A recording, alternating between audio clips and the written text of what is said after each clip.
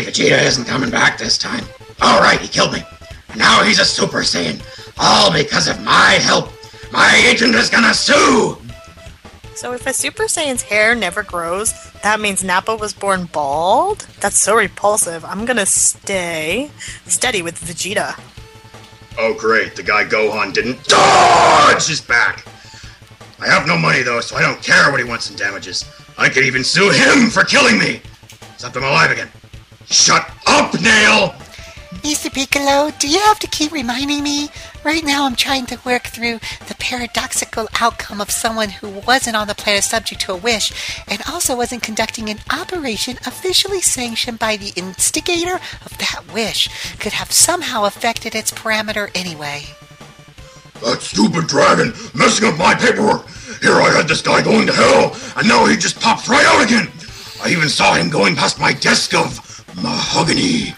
But he's alive, so I couldn't stop him! It really wasn't nice to saddle me with a name like Android 18, now was it? Now that I think about it, I could just pick some other name and never get weird looks again. Oh, here's some bald guy yakking about crap. If he gets in my way, I'll grind his head to nothing. How did you ever become my wife? I have no idea, but I'm loving it! Oh no, honey, don't hold my head under the water again. It's too much. I don't have any more money after Nappa just made me go into court for stealing his luck.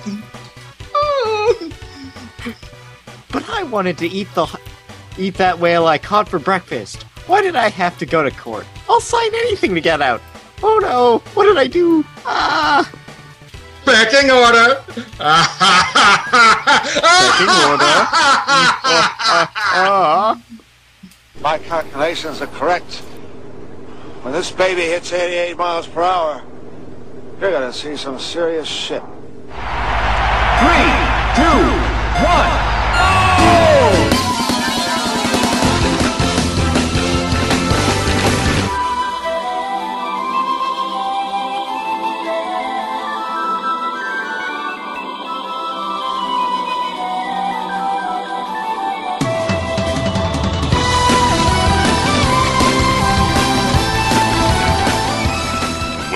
RPG Backtrack, your time-traveling podcast where we discuss computer and console RPGs from the 1980s right up through yesteryear.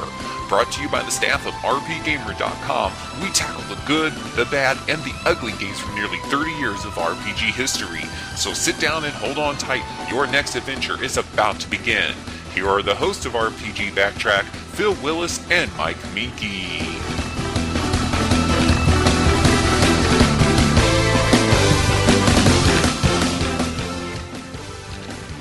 And welcome to RPG Backtrack number 88. Go to Hefil. Hefil? Wait a minute, y'all making fun of my name with this title, Minky. No, that is a reference to when this show was first brought across the ocean. There are characters who have hell written on their shirts, and the censors at Ocean Group, in their wonderful wisdom, scratched out a couple of the parts of the letters in hell so that it reads HFIL, however that's pronounced. I'm your co-host, Phil Willis, and that is my good partner, Mr. Mike Minky. Yep, I'm back this time. Because if I wasn't here, who would talk about Dragon Ball stuff? Apparently no one. Apparently not me, because, yeah. How many episodes did you say you've seen? Yeah, let's go into my credentials. Uh-huh. There are 508 episodes of Dragon Ball Z and GT. And I bought all of them on VHS, subtitled in Japanese, along with the 17 movies and the 3 TV specials. And I don't even want to remember how much that cost, because these people usually charged by the episode number. And because, yeah, that added up to, 200 tapes, something like that. I do not have that anymore, because 200 VHS tapes requires a hell of a lot of room. You weren't even counting the cost of the shelves you would need. I was not, sadly. At least until I realized, you know what? There's this whole shelf in my room taken up by VHS, and there's all this VHS piled up behind my TV. What if I got rid of it? Suddenly I'd have so much room. So how did you get rid of all 200 and some odd VHS tapes? eBay. Whoa. And That's insane. I did not get back anything even close to what I paid. Oh. Them being VHS tapes and all. Yeah, and Yeah. listing them 4 years ago, long after DVD took over, and people look at VHS copies mostly made in a couple of them were made in long play mode, which makes them look even better now. Oh boy. And that was a And voice. the box weighed almost the limit that the Postal Service will ship. I was lucky. Oh my goodness gracious. So, Yes, that voice we That heard. was the voice. Yeah, the other voice you heard there for a second was Scott Wacamature. Hey. And Sam Marshmallow. Yo. Y'all ready to talk about some Dragon Ball Z? No, but I'll try. There is no ready. I certainly hope There's so. no ready, It's- just well, as there is no there's- dodging. There's we haven't had our adequate, 13 episode training arc or, the 3 episodes to charge up. Right, we certainly haven't done any trash talking yet. And clearly Phil, being our designated sideline character, has not gasped nearly enough. and or has had its pwn count. Because we all know Phil would be Krillin, right? No, Phil is But Phil's got totally his hair. oh, Phil's Chaozu. Yes. Does that mean that Nappa's going to try and catch him in a Pokesphere? Yes. Pokeball? Go, Nappa! So, in case you haven't guessed it, everybody, we're going to be talking about a number of Dragon Ball Z RPGs today, and we'll do a little blast from the recent past and talk about some other retro gaming news. All of that and much more in today's RPG Backtrack, so hold on tight. We'll be back after this short break.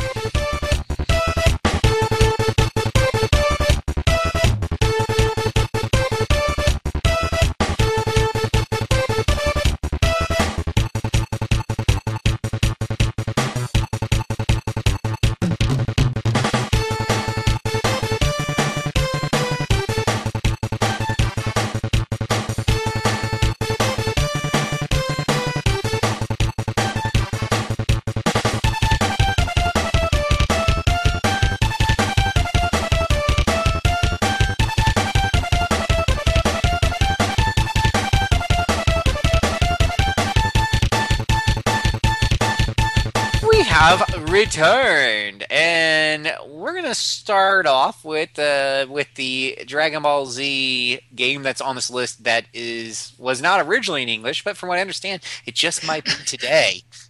Yes, if you visit eBay, we're talking about Dragon Ball Z: Legend of the Super Saiyan.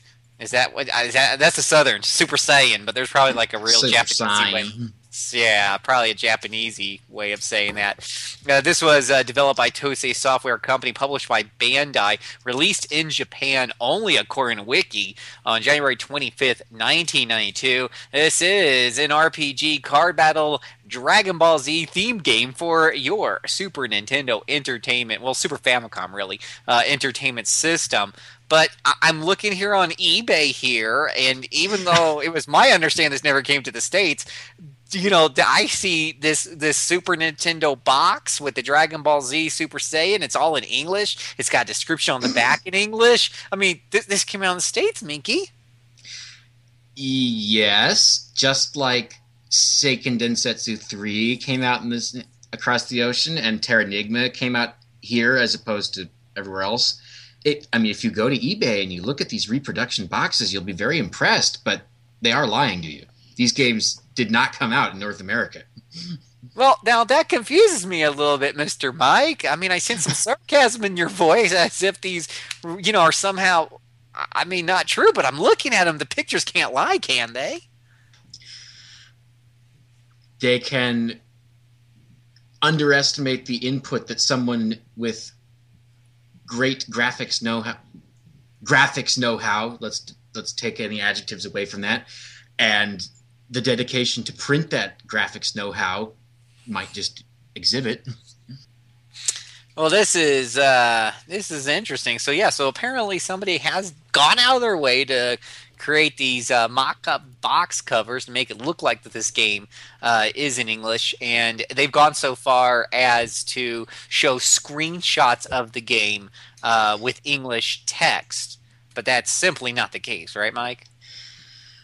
Well, if you recreate a Super Nintendo cartridge and stitch somebody's translated ROM in there, yes, you can do it. It's thoroughly illegal, but nobody cares anymore. Oh, is that what they did? They just did the translated ROM and stuck it on there. Oh, that's but hey, great. you don't even need that. The original box for this game, which I did own, has some English on it, like the words "Burning Blood." Oh, jeez. Oh, my with several exclamation points, because burning blood is not worth just one exclamation point. No, never. So and there is no burning blood in the game.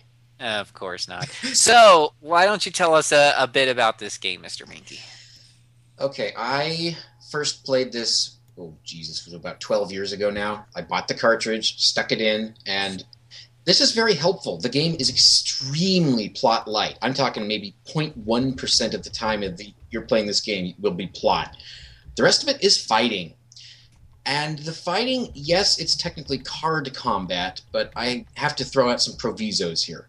You can have 1 or up to 5 people use a card each turn. Those cards are randomly generated with a variety of symbols and strength ratings from which determine their attack, defensive value, and occasionally whether you can use a key attack.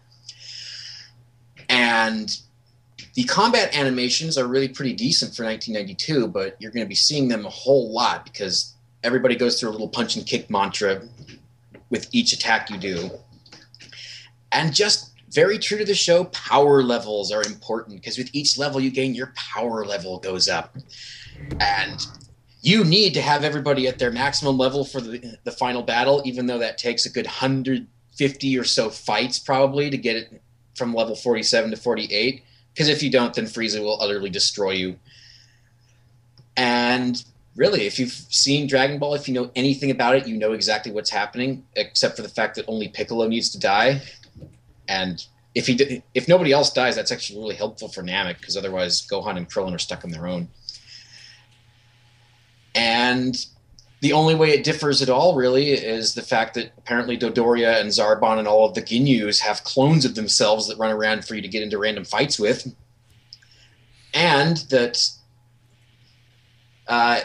if Goku turns Super Saiyan for the final battle with Frieza, then Vegeta will learn how to turn Super Saiyan also, and he will be a secret final boss.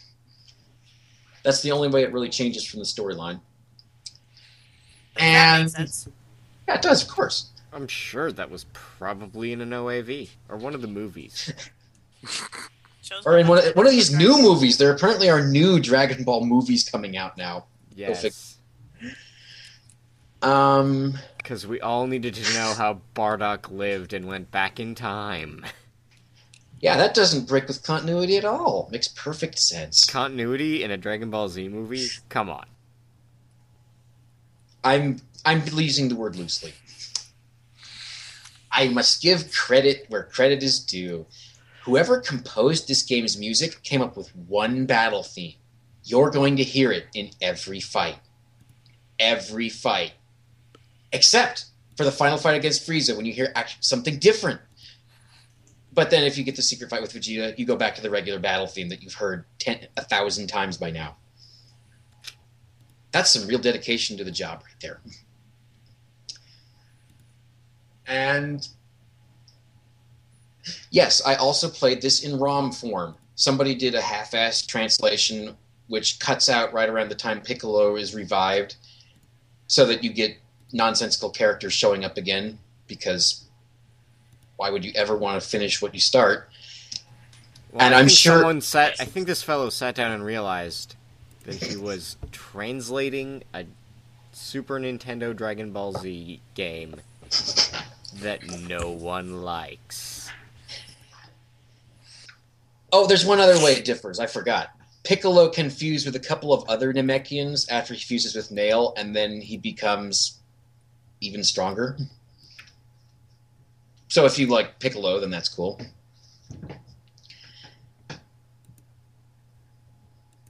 Maybe then his head will get good apps. Shut up, Nail!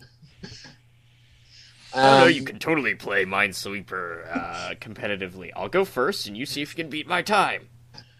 Oh, I didn't even know we could do that. Okay, there's really not a whole lot else to say about this, except that I wasted far more hours than you would ever expect based on quality, because I was just that into Dragon Ball at the time. Okay. And I beat it twice. And again, 95% of this game is just grinding. You get to Namek, go grind. You beat Kiwi, whatever the hell we're calling the purple dude Vegeta kills. Kui. There we go. Yes, Kui. I got my ass kicked. I'll have you know, Vegeta, my species is asexual. Was the gameplay actually fun? You know, for a while it is, and there are a lot of things you can do with the cards. You have items that can alter them and make them attack everything, and it's a fairly interesting system, and it's pretty intuitive. You don't need to read Japanese in order to figure out what you're doing. Again, there's very little reading to do, but can it sustain the sheer amount of grinding you're going to do? No. It's all about the grinding. Okay. So I will give brief mention to a couple of others on Super Famicom that I did not play. Those would be the Super Gokuden games. One up to when Goku stops being a kid, and the other up to the end of Frieza. And I guess these are technically RPGs from all I've been able to learn about them, but they recreate the show exactly. You get into a fight, you need to do pretty much exactly what happened in the show in that fight, and then you get a set strength upgrade, and that's exactly how they go. No breaking off the path, no deviation at all. So remember how they did it in the show, and you can do it too with Super Famicom graphics. Well, it's all about those high-end Super Famicom graphics. Well, I think Toriyama, has proven that his work adapts well to 16-bit. I did play a couple of the 16-bit fighting games too. The one on Genesis, I played that. Oh, I'm sorry, Mega Drive. And I was actually able to win, which is not an everyday thing with a fighting game for me. Mostly because it's really floaty and people fall down really slowly and you can't really do combos. And there's Hyperdimension, which is incredibly expensive now, and it's pretty much a Street Fighter ripoff, but there are worse things to rip off, honestly. There we go. That's all the Japanese Dragon Ball Z games I have experience with. All right, well, we're going to take a teensy-weensy break. I know it was a little fast, but we're going to take a moment, let you listen to some more Dragon Ball Z music, and we'll be right back. Tell me. See, nobody answers my text, so I have to stop. Did y'all want to talk about the trilogy? Do you want me to introduce it all as once, or do we need to go through each game individually? I have no idea. I've never played these. Let's go through them all at once. Just give me the rundown, and I'll go through them fairly quickly. Okay. Tell me we're not using actual Dragon Ball Z music and using nothing but Ghost, like Nappa singing.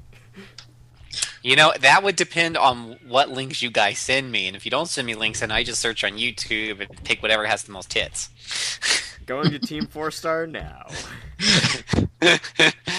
Yeah, get the Make a Man Out of You one. Well, Cassandra. That one and Ghost Nappa. Surely smack him.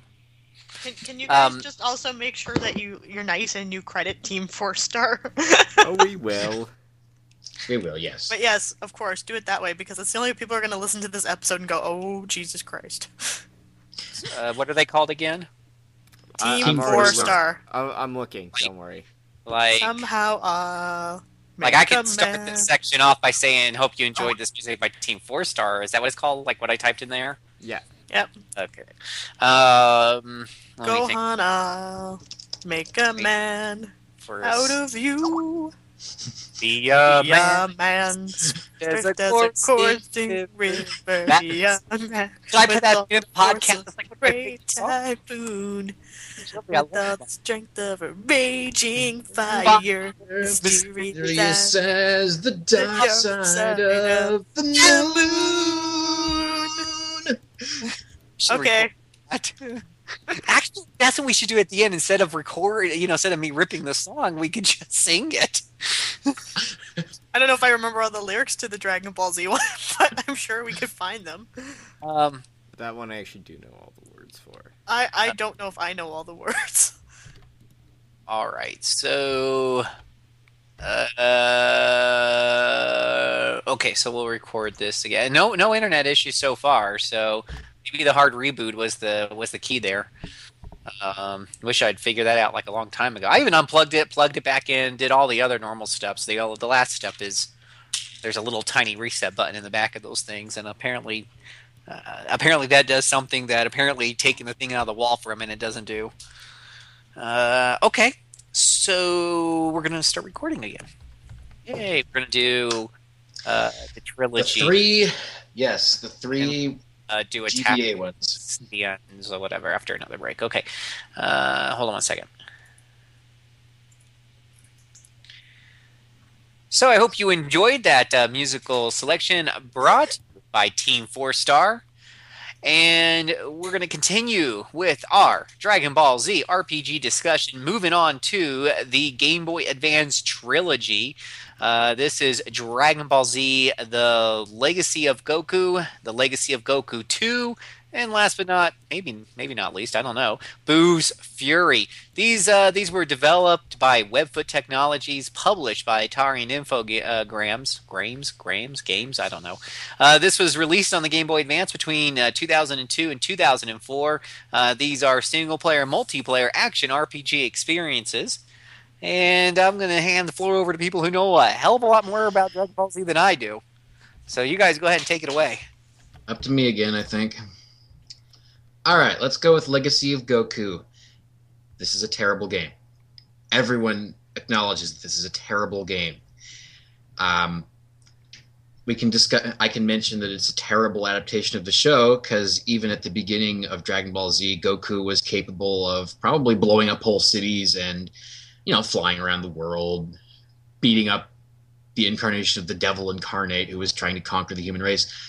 And in this game, if a wolf gets on top of him, he dies. So a I would call disconnect. Just a little. And if you know nothing about Dragon Ball Z and try to play this game, you will be constantly mystified, because it focuses on Goku during a portion of the show where Goku was out of the arena a lot, and that means everything that happens with him off screen you don't hear about. And even the stuff that does happen with him on screen makes no sense. But even with how short it is, I think I finished it in about 5 hours. It's filled with filler. Like, somebody has lost a cat. You get to take that cat home. Truly, this is a heroic enterprise. Yeah, kitties. They need saving. And you get to find somebody's lost magazines. Those are important. People need to tell me it was Master Roshi's porn. Actually, it was some random person. See, that's where the game fails. Exactly. Right there. And then we have it as an actual game, where it is a piece of crap.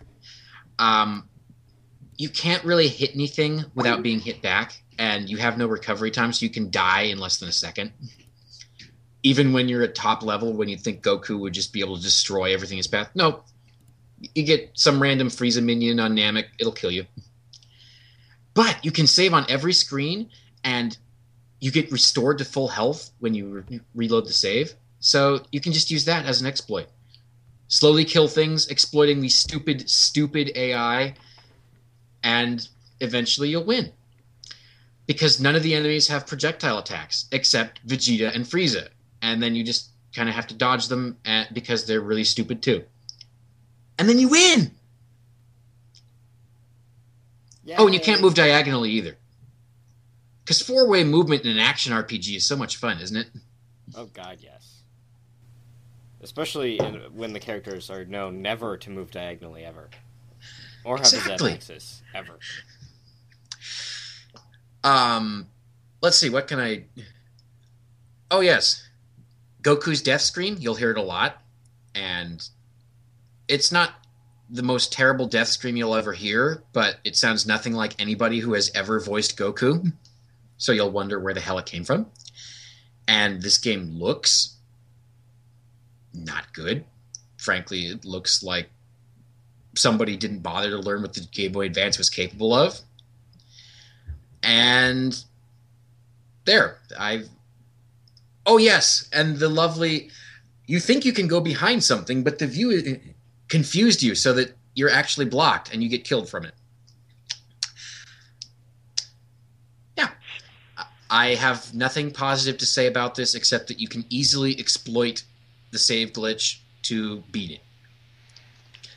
I didn't get half of it. I've got it all.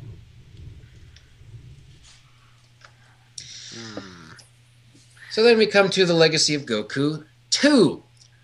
And I will admit, this is an improvement. It's easy to improve on crap. This is just less smelly crap, though. Let's see here. Hey, do you like it when even if you're having no problem with the game, you have to grind? Because there are doors that you can't get through until you're at a certain level?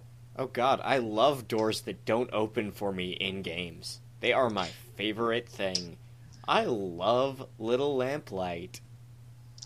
Everyone does! And don't you just love portable games that make you run back to save points? Why ever would you ever want to get rid of save points? They are a natural part of the JRPG experience.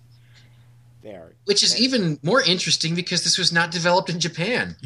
Yeah.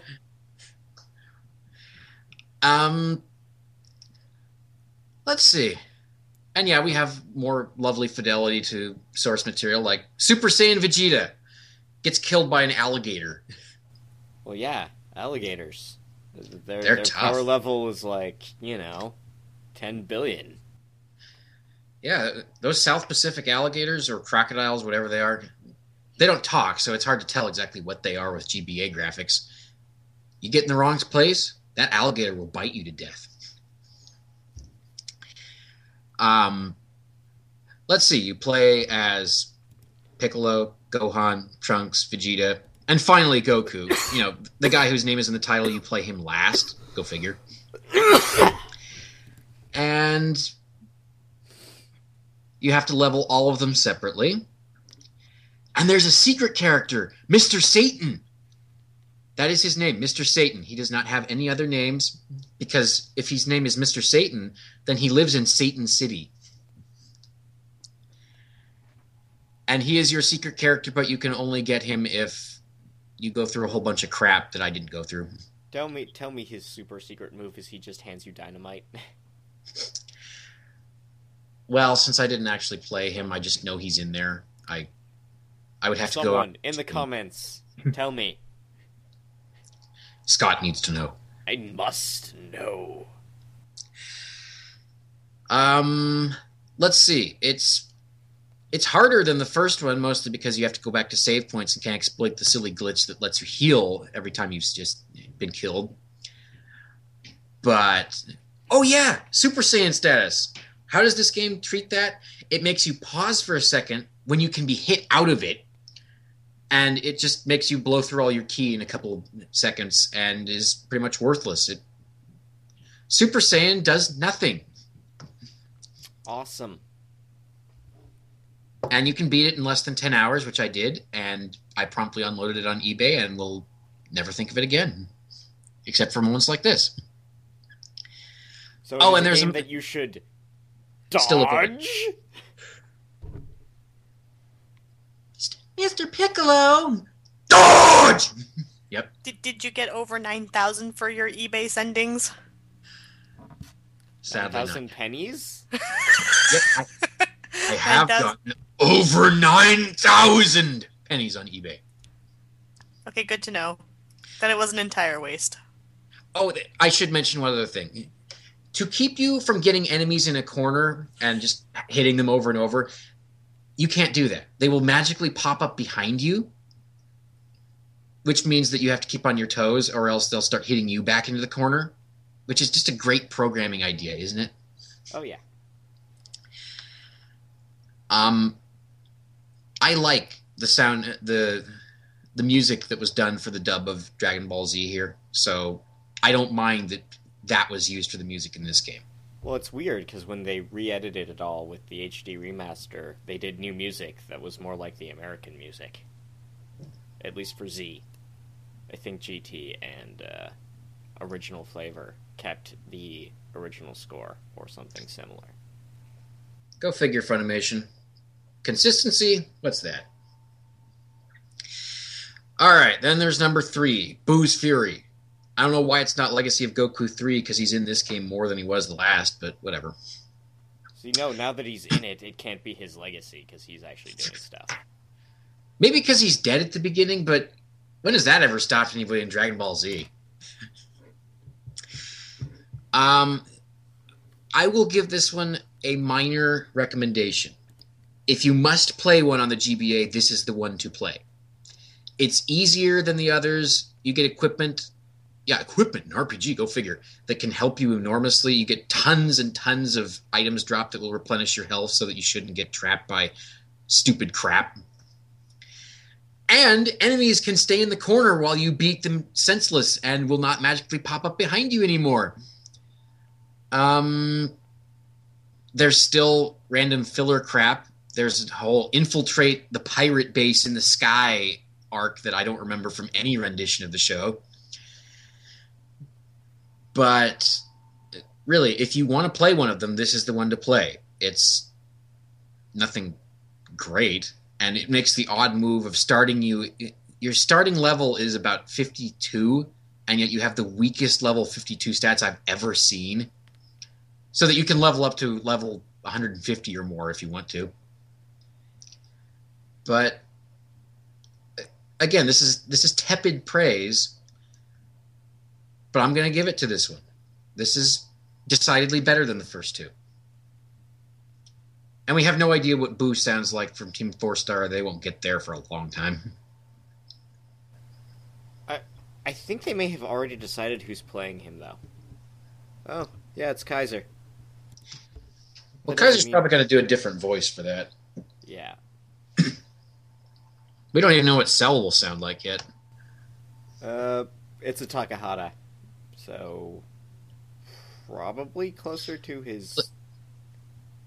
Yeah. We'll find out. Yeah. Oh, and this also has the fun thing from the last game of... What? You can't get through the door yet? Well, that's because there's a number over it, and you have to be that level before you can get through the door. Fun times. So, I could talk more about this one, but... It sounds like these GBA games are just not worth playing, to be honest. Yeah, if you want to play one, Boo's Fury is the one I would recommend, but even that is a really tepid recommendation. Like, well, here's the horror. If you have nothing better with your life, play this. Which apparently I didn't last spring, because I did play them. Yeah, you played all of them, and then we all kind of looked at you funny. Which is nothing. Only you. It's nothing new, but it's one of those, like, really, Sweepy, really? This was the best thing you had for summer? Cool. I tease lovingly. What can I say? So, how's about that? Yeah, let's move on to the one that's actually pretty decent. Can we move to the good game, the one that I can talk about and that Scott can talk about too? Because, stuff. Stuff and things. Things and stuff. I want to talk about... You want to talk about Dragon Ball Z Attack of the Doohickeys? Attack of the Boobies. Except it isn't really, because there are no women in that game. I know. I think the closest thing I get is maybe Bulma and Chi-Chi. And we all know how exciting they are. Well, Bulma does do the puff puff. Chi-Chi, even Goku said that she was flat. I saw that. It's in the official It's in translation. the text. Yep. He's just like, she's boring. Dragon Ball Z Attack of the Saiyans. Published in North America by Namco Bandai. This was released on November 10th, 2009, a single-player Nintendo DS game. And... Developed by Monolith Soft. Yeah, Monolith Soft. All right. They make good battle systems, right? Well, they must. I mean, it has the Dragon Ball Z name on it. It must be good. Yeah, God knows there's so much quality associated with Dragon Ball Z. Yeah, it's not like they emphasize, quantity over quality. Hello.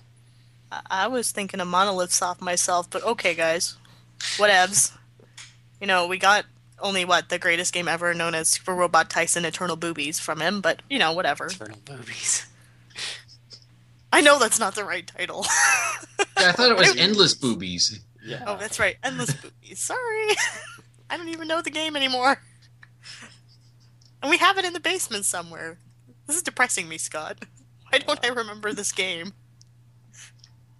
I don't know. We know you played it. I know I played it. But apparently I can't remember. It's pretty bad. Anyways, Attack of the Saiyans. What They battle system by Monolith. Have you been None. taking illicit substances that would cause your memory issues to surface in this fashion, Sam? Don't you start your crap. I mean that with love, but seriously, don't you start your crap. So about Dragon Ball Z. Yeah. There was over 9,000. Vegeta, Nappa, who was shirtless and looked like a wrestler and then stomped his arms a lot. I basically pictured the voices of Team 4-Star while I was playing it because, let's face it, it's Attack of the Saiyans. Everybody knows the story. It's not that interesting. And it takes, 20 episodes before they actually kill Nappa and Vegeta? And by kill, I mean defeat. No, Vegeta has to kill Nappa. Oh, that's right. And that's still depressing. 9 minutes, 18 Nappa. seconds. 9 minutes, 18 seconds.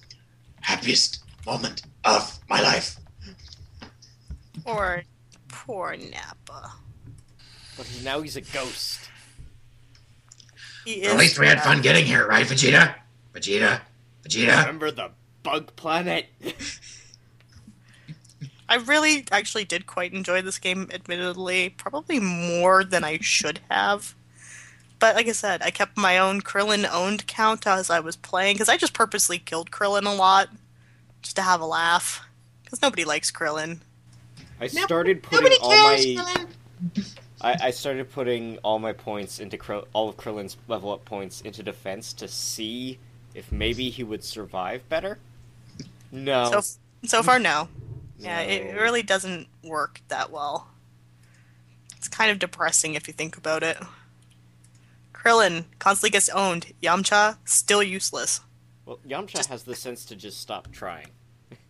This is true. He does. Even still, it's very depressing. I just don't have the patience, I guess, for him being owned every 5 minutes and Yamcha being like, I'm a surfer. Because that's what I associate him with. But he plays baseball. Whatevs. Nobody Yeah, and he's cares got a what he does. floating cat that talks. Oh, I'm supposed to remember that? Okay. Well, I don't, because I didn't really watch Dragon Ball Z. I only played this game because Mike asked me to. And what do you know? You didn't have a bad time with it. Yeah, compared to Luminous Arc 2, which I still hate you for, so... Oh, I think there's a lot of hate owed to a few people over Luminous Arc. We love you, Sam, Barry. I will continue to rebut that with the very simple, you wanted it. You wanted that. I wanted to try it. It's my own fault. Now Explain I know yourselves, manatees. Explain. Yeah, I still don't understand the manatees. But man, oh my god, is Chaozu really, really gay for Tien in this game? Team 4-Star got it right. The amount of times poor Tien has had to go save Chaozu, and Chaozu being like, "Oh my god, I love you!" It's like, wow, that's awesome. Thank you, video as game. a Pokemon, he's vulnerable to getting stolen by Team Rocket. It's just how it goes. I want to hug the two of them. They are the cutest thing ever in that game. So cute. I don't like the bunny people, though. They creep me out. What's the deal with the bunny people? They live on the moon and make candy. Really? I'm pretty sure that's actually the backstory in Dragon Ball. There was a bunny capable of turning people into carrots if you pissed him off, and Goku used his, what do you call it, the power pole? That's a stupid name. He used that power pole to put him on the moon with his 2 minions, and the moon is made of cheese, so they just started eating it, I think. No, that was the origin of the Easter Bunny for the Dragon Ball setting. Like, he got to come back down with candy every year. I'm not making this up. This is Dragon Ball lore. I had forgotten that part, actually. That happened like the episode after the pig joined the team. Yes, the pig named after a tea. Mr. Oolong. Everyone's named after food. I love Oolong. He was adorable and really perverted. I guess that's why I like him so much. Because clearly I identify with him. Sorry, Scott. It's okay. You can enjoy your snacking and staring at boob ways. Makes perfect sense for me. I don't know about you. So, the game itself. Let's give a little concrete background here. So there are these things called capsules, and if you put them in your slots, they do stuff. For example, if you put a rice cooker in, you can get monsters. And if you use a furry coat, you are protected from ice, sort of. Those are the ones I remember. Just go show you how you... Wasn't there one you needed to use to get through poisoned areas? Yep. My favorite was Chi-Chi's lunch, because you basically get healed. And in this game, you get damaged a lot, and it hurts a lot. They felt the need to do to really reflect the bigliness of the numbers from the show. Yep. Which means obviously the fact that, of course, you start out in double digits, which become meaningless as it goes on. Individual numbers are nothing. Damn straight.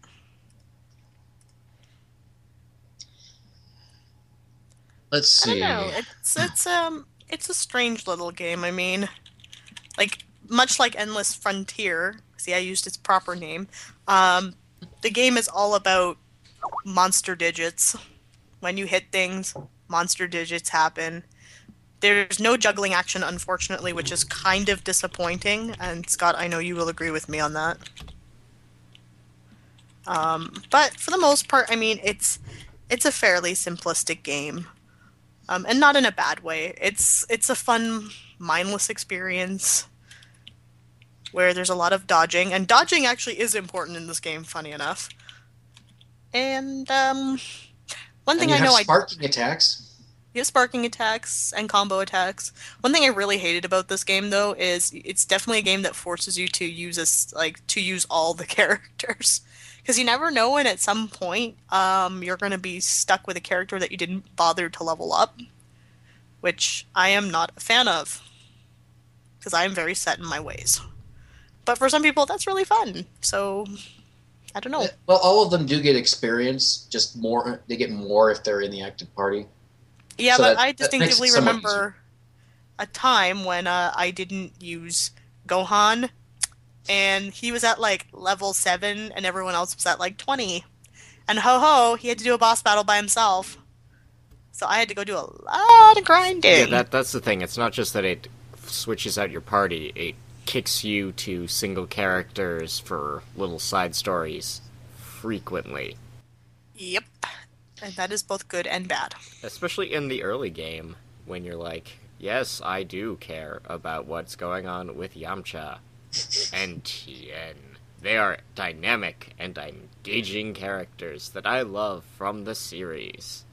Come on, we all know it was all about Krillin's plot with the baseball hat. Well, his baseball hat and the ghost girl who wouldn't make out with him. Yep. Krillin lives an interesting life, the poor soul. At least he finally gets some. Yes. And Miguel Sanchez. That's terrible. I love you. But I didn't really commit insurance fraud. I didn't. My twin brother, Miguel Sanchez. Which they stole from The Simpsons. Yes, but Miguel Sanchez didn't collect on Death in Outer Space insurance. Yes, this is true. Guess. Were any He of had you many names. Now I'm trying to remember all of them. I'm trying to remember all of Lionel Hutz' names now. Damn it! I hate you guys right now. Were any of the multiple filler missions in the middle memorable at all? No. Because it's Dragon Ball filler.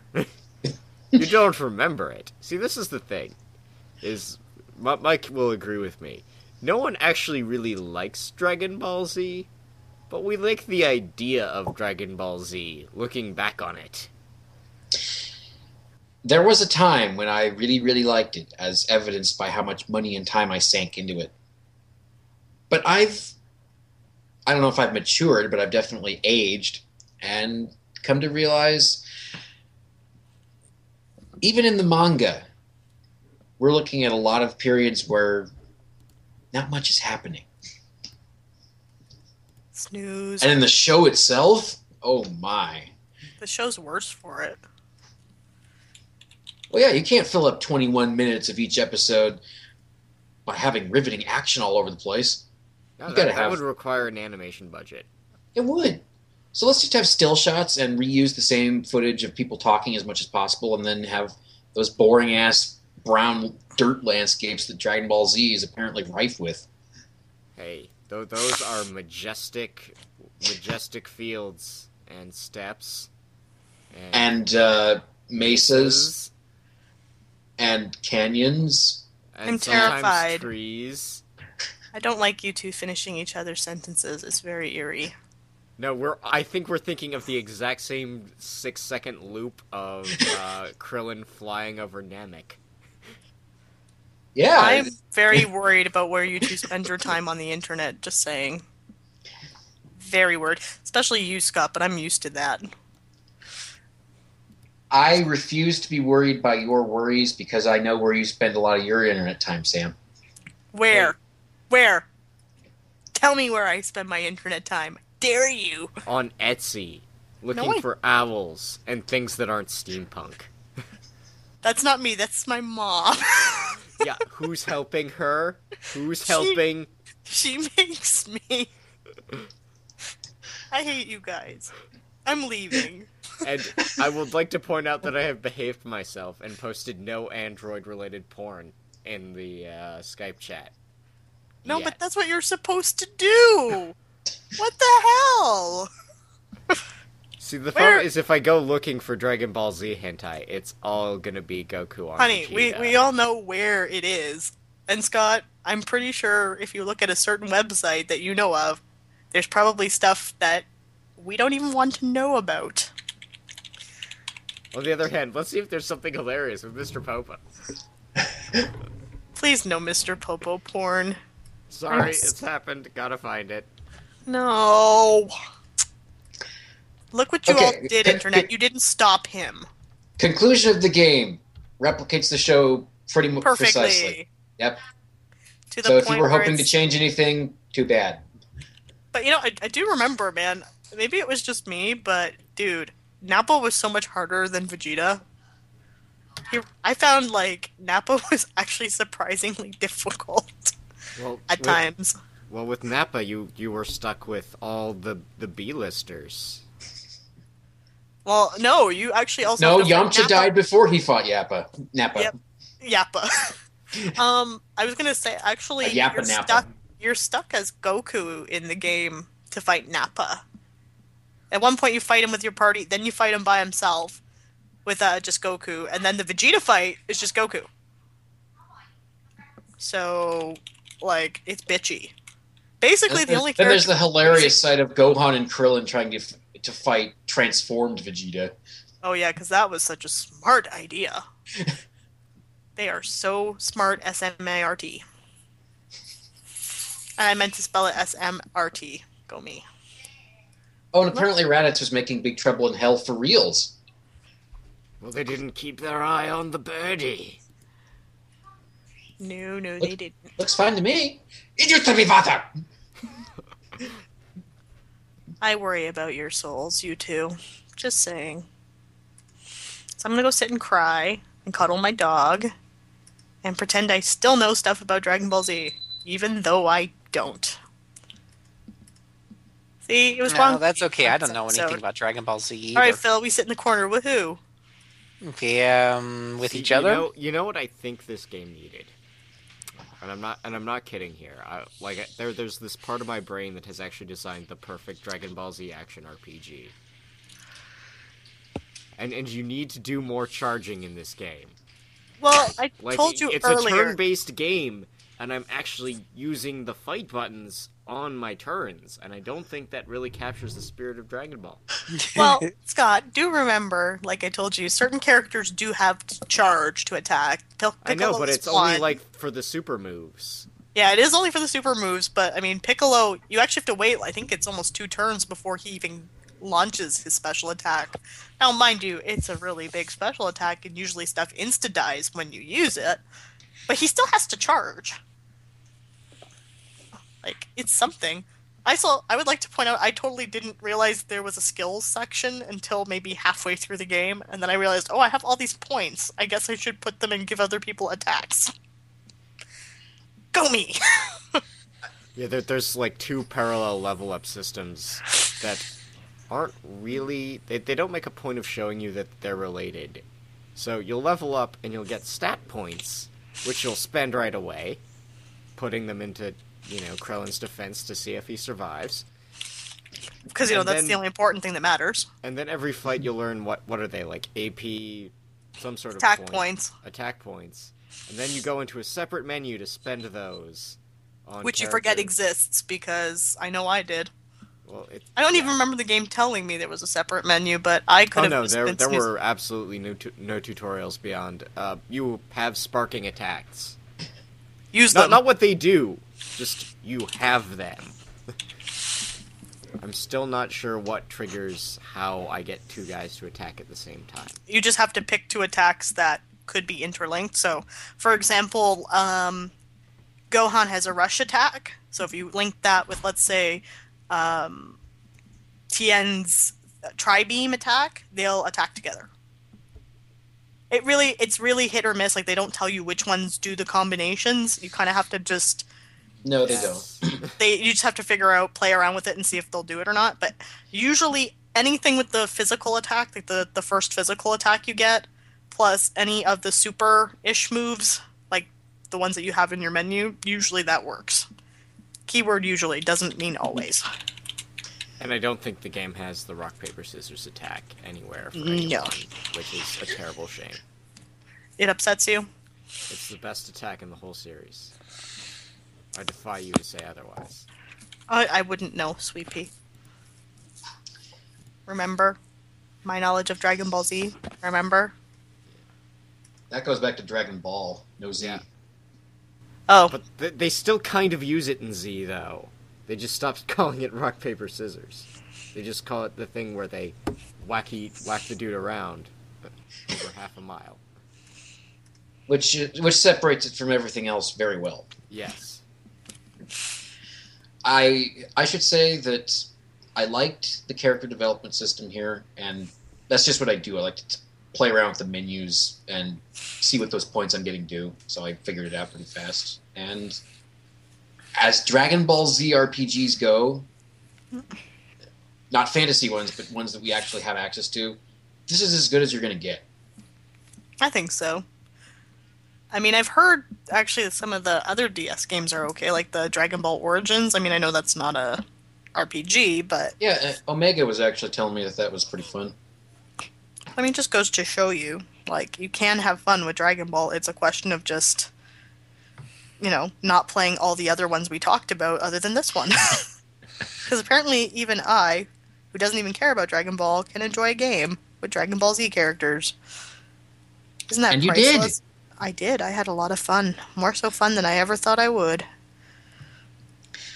I'm kind of sad that this didn't sell enough to warrant any sequels, because we know there's more Dragon Ball Z to be adapted in this format. But you know what? At the same time, if it was a chance for Monolith Soft to make a fun battle system, then so be it.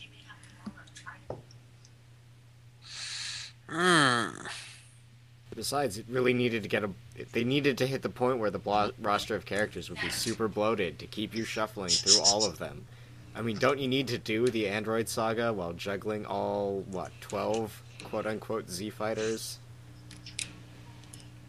Yes. Because Yamcha's still relevant. Yo, dude, You know what? I'm There's my alternate Dragon Ball history where I realized that Toriyama really dropped the ball by not having anybody who died learn the Kaioken when they were with King Kai. Well, they didn't do anything. They just hung out. No, they didn't. And watched Space Hulu. And yet, Is that what you call it? Yes, Space Hulu. so clearly Toriyama dropped the ball there, but I think that's because he wasn't intending to take the series any further, but was convinced by his publishers, i.e. they held out more money and said, do this for us or we will make you feel pain. No, they just backed up another wheelbarrow, and he's like, I can do full page spreads for another year. Yes. Totally. Yes. And you can tell that even his assistants gave up by the background work. Majestic.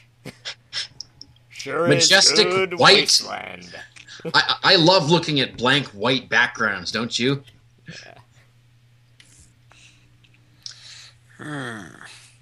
Okay. Yeah, it's going for about, I see a couple of copies here for about 25, 30, 40 bucks. And there's this one copy for 99 bucks, so it must be extra special. Yeah, don't Is it spend that signed much. by somebody who is on the cast? Nope. Looks like a normal good old copy just like the rest of them. For the Okay, record, then if you do then get that's- yours, if you are going to get a Dragon Ball Z autograph, get Sonny straight. He's Think gotten, it's he's gotten really good at drawing Krillin. I think it's new in the box or something. Yeah, because that's super valuable. That does, man. When you pull that shrink wrap off and you smell it for the first time, boy, you just know you're in heaven. It was worth that 99 bucks. Of course, now it just went down to 20 buck value, but at least you had the smell. That's smell. Well, speaking of new game smell, we're going to take a little break. And we're going to talk about a game where all I walked away with was the new game smell that I really enjoyed anyways. We'll be right back.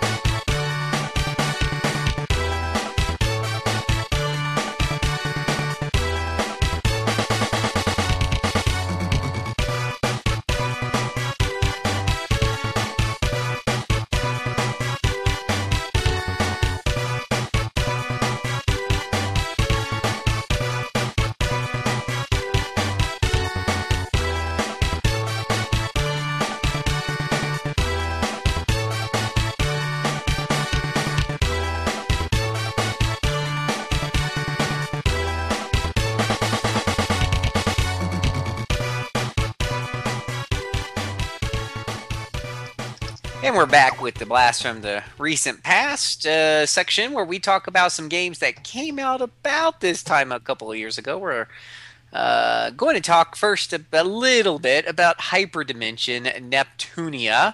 This was developed by Idea Factory and Compile Heart, published by NIS America here in North America.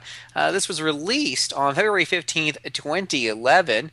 Gosh, I can't believe it's already talking about 2011 games on blast from the recent past. And this was a single-player RPG experience for your PlayStation 3, a JRPG experience, no less, of which there aren't that many that aren't called Atelier something. So, I understand you dipped a little bit into this, didn't you, Sam? Yes, I actually bought the game with the pretty art book on a whim one day because apparently I was impulsive and I didn't think things through. Well, we also thought it was going to be a real like game industry satire thing, and instead it was just a bunch of cute girls. I mean, I'm about to say the art book must have been really good because I'm looking at a screenshot and there's this anime girl's rear end right in my face, and she's just wearing these little tiny panties. Yeah, there is much moe in this. There's a lot of moe. And the Xbox girl who is, massively boobalicious. Yes. Well, I mean, because she's my favorite. Xbox is huge. Well, lol, Xbox is American and therefore huge. I mean, all the characters are just satires of all the consoles. I was going to say condoms for a minute. I don't know why I was going to say that. The consoles. So you have Nintendo Wii, and she swears a lot, actually. She's supposed to be the family-friendly console, and she's downright nasty. You have Sony, who's just very standoffish and not very friendly, and kind of full of herself and her hardware. You have Xbox, who is also known as Thunder Tits, and you have Neptunia. Dual-core processors need space. Yeah. And then you have Neptunia, who's just neglected and really adorable, and says really, really crazy things, and waves her arms around a lot. And that's as far as I got. I tried to play the first dungeon. I didn't understand the healing system. I didn't understand a lot of what the game was trying to accomplish. I totally see why Adrian gave it a 1 out of 5 on our review scale. Ouch! It was just too random for my tastes. And I'm already not a fan of, random dungeons as is, so... Wow. I was hoping for something really funny, and to be honest, the dungeons were just so boring to slog through that I just, the dialogue couldn't save it for me. No matter how entertaining, I had hoped the dialogue would be, I just didn't care what was happening. So I definitely ended up, actually, just to finish my wonderful story, this year Adrian and I decided to buy ourselves really crappy Christmas presents.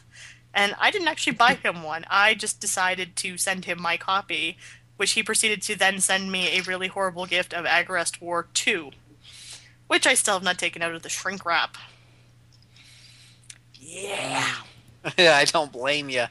Well, and when I said earlier that I was going to talk about a game that, I only got the good smell from the shrink wrap is the only thing I remembered being good about it, and I thought it was this game, but now that I'm looking at closer retrospect, I'm actually thinking of a different Neptunia game. So I won't go into that. I'm sure it will come up on a future Blast from the Recent Past, because I didn't get that long Blast ago. From the Recent Past, because we're never going to talk about the 7th console generation in the main segments. No, and that's kind of sad. Just so you know, that's never going to happen unless you buy Mike an Xbox. We could buy Mike an Xbox and send him one. Xbox. Or a PS3, guys. Well, we could have Mike sometimes schedule shows that he doesn't have the consoles for. We might have an Atelier. I think the reason why we wouldn't have a PlayStation 3, too many PlayStation 3 generation discussions is because there's not really a whole lot of, JRPGs and stuff on the system. You got, the handful of Hyper Dimensions and some Atelier games. And then I got Fallout and Jade Regions. Not Jade Regions, but yeah. No, there's actually a lot of PS3 exclusive JRPGs because they all came out from one company, which is NIS America.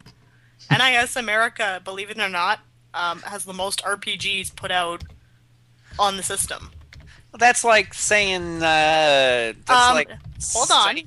Think Think about it. You have 3 Disgaea games. You have 4 Atelier games. Like I said, Atelier, I mentioned that. Hold on. You have now 3 Neptune games. I mentioned those. You have Guided Fated Paradox, which is coming later this year, which is a sequel, a spiritual predecessor to ZHP. So you'll love that, Phil. You have Time and Eternity coming out. You have Last Rebellion. let's focus on what's already out since we're backtracking. And then let's just go on by saying then you have things like Dark Souls and Demon Souls, which was not put out by NISA, but Well, those how does this feel? And again, not to sound argumentative, I was specifically talking about JRPGs. There's a lot of JRPGs, though. Later in this year, Phil. The PlayStation 2 is too important. There's a lot of JRPGs on the PlayStation 3. And I'm only saying that because I love PlayStation. I'm a PlayStation fanboy. My PlayStation 1 and 2 RPG collections are second to none. I absolutely love them. In fact, I'm sitting here playing, I was just playing one right before the show. But when you compare my PlayStation 1 collection, my PlayStation 2 collection, and then you go to my PlayStation 3 collection, it's anemic. Because there isn't that by comparison, you're right. Absolutely. But I think it's difficult to say that there's not a lot of JRPGs. We're in a very weird generation for the JRPG because the majority of them were coming out on handhelds. Yeah, and that's what I'm saying. That's where my statement comes from, that I don't think we're going to have a lot of PlayStation 3, Xbox 360 generation type of discussions on the RPG Backtrack because there's just not that many releases. Does somebody want a Lost Odyssey episode? No, not when there are so many 3 out of 5 PlayStation 2 games we haven't talked about yet. Let's pace ourselves before we get to the mediocre don't you guys Xbox pick 360 game. I was going to say, no, don't pick on Lost Odyssey. People like that game. Yeah, people like a lot of terrible things on our site. Oh, honey, just because you hate JRPGs doesn't mean the rest of the world hates JRPGs. Just saying. No, I am professional. You speak for everybody. I'm the professional hater. I will decree what is overrated junk, and the forums can suck it. Oh, I don't well, like Scott, you do it better than most, which is why we're glad to have you. And I'll mostly get your back on a lot of those, Scott. But I think people know how I kind of feel about JRPGs overall. But with that being said, I'm just such a collector that I collect them anyways. And I keep telling Scott that there are JRPGs he should play that he'd actually have fun with, like Shadow Hearts, but no. I doesn't want to play those. I don't care. Everything you say, it's like, yes, the plot and setting sound neat. I would like to experience that not without the annoying bullshit in the middle. But the battle systems are awesome in Shadow Hearts. I've told you this many times. And actually, it's funny you should mention it, Sam. I mentioned last show I was playing Shadow Hearts Covenant, I beat that. I'm on a new world, and actually in our final lab section, I'm going to get a little detaily about my experience. Oh, awesome! Both of those. So yeah, let's table that conversation for just a few more minutes and get through the other blasts we have here. Come on, we don't need to talk about Trinity Souls of Zillow. It was really dumb. And we don't need to talk about Ys 1 and 2 Chronicles because there was a whole backtrack about Ys. Yeah, it's the same games, so let's ignore those. Tactics Ogre, we had a backtrack about that. It was like the second backtrack ever made. And yeah, that's what No, Sam, we did not have a backtrack on this. That episode came out before this game was remade. I know, and let me get to it. Apparently it's super awesome. I have not played it yet, but apparently it's super awesome. So we can skip it now to Radiant Historia, which Mike has played. No, I'm gonna talk. I'm gonna have my 30 seconds of glory here, okay? Don't you try to run over my Tactics Ogre. Oh my gosh. I want to play Tactics Ogre. I just haven't had time. Well, okay. Well, let me give you Why don't I just say it's awesome, and then we'd be done with it? Let's say we're encouragement. Tactics. Yeah. We haven't done a show on Tactics, the new one, right, Mike? I'm not missing something here, am I? No, she's talking about an episode back when Mac was the host, and just an ogre battle centered episode. They were mostly focusing on the Super Nintendo ogre battle and the N64 ogre battle. They did talk about Tactics Ogre, though, if I'm not mistaken, did they not? They At least the PlayStation one? I haven't listened to that episode in about 3 years, Sam. Let me go back and hear it again. I will. So let me just say about my experiences really fast. And you know me, I don't get super detailed, especially when it comes to plot and silly things like that. Tactics Ogre, developed by Quest, and actually Square Enix did the PSP version that I'm going to talk about for the most part. Published out here by Square Enix on the PSP. This was released on the PSP and also on the Virtual Console, I believe. Not Virtual Console. What am I saying? Virtual Console. Well, it is on the Virtual Console, but that's the old version. Anyway, it's on the PlayStation Portable. It may be on the PSN. I don't remember. It is actually on PSN. It's one of the only Square Enix PSP games that's on there. There you go. Which is Though I am playing sad. Fancy Tactics, so that's on the PSN. So I know for a fact that one's there too. But this is a single-player tactical RPG. Now, I originally had bought the PlayStation CD-ROM version because I loved Ogre Battle, and I knew this was a different game. I could just see that just by looking at the box. It looked like a Final Fantasy Tactics type of game. But the problem I started playing it, got a number of boards into it, and totally went and sold it. And the reason being that the levels of the enemy seem to, and this is my really rough memory here, so I'm sure if I'm wrong on some of these facts, somebody can call me out on it because it's been well over a decade. But it seemed like that the level of the enemies revolved around the level of the hero. So if the level of the supporting cast wasn't equal to the level of the hero, if they were less levels, they became quickly ineffective at their jobs and their roles. And so in order to kind of get them leveled up, the game had this system where you could actually set up battles with your own team members against each other in the hopes of hoping to catch them up in levels and grind them up and whatever have you. The process felt tedious to me. It felt punishing. And what I thought was really ironic on the PlayStation version was that there was actually an option for the AI to do all the fighting for you when you did the battle, against yourself. Hilarious. So the game would actually grind up for you. So that's the true mark of a great game. I don't know what everyone liked so much about it. Honestly, I couldn't see it even after playing 5 or 10 hours into it. I took it and sold it or something. But then the PSP version came out, read the reviews, and played it myself now, and I can tell you they have totally reworked that system from the ground up.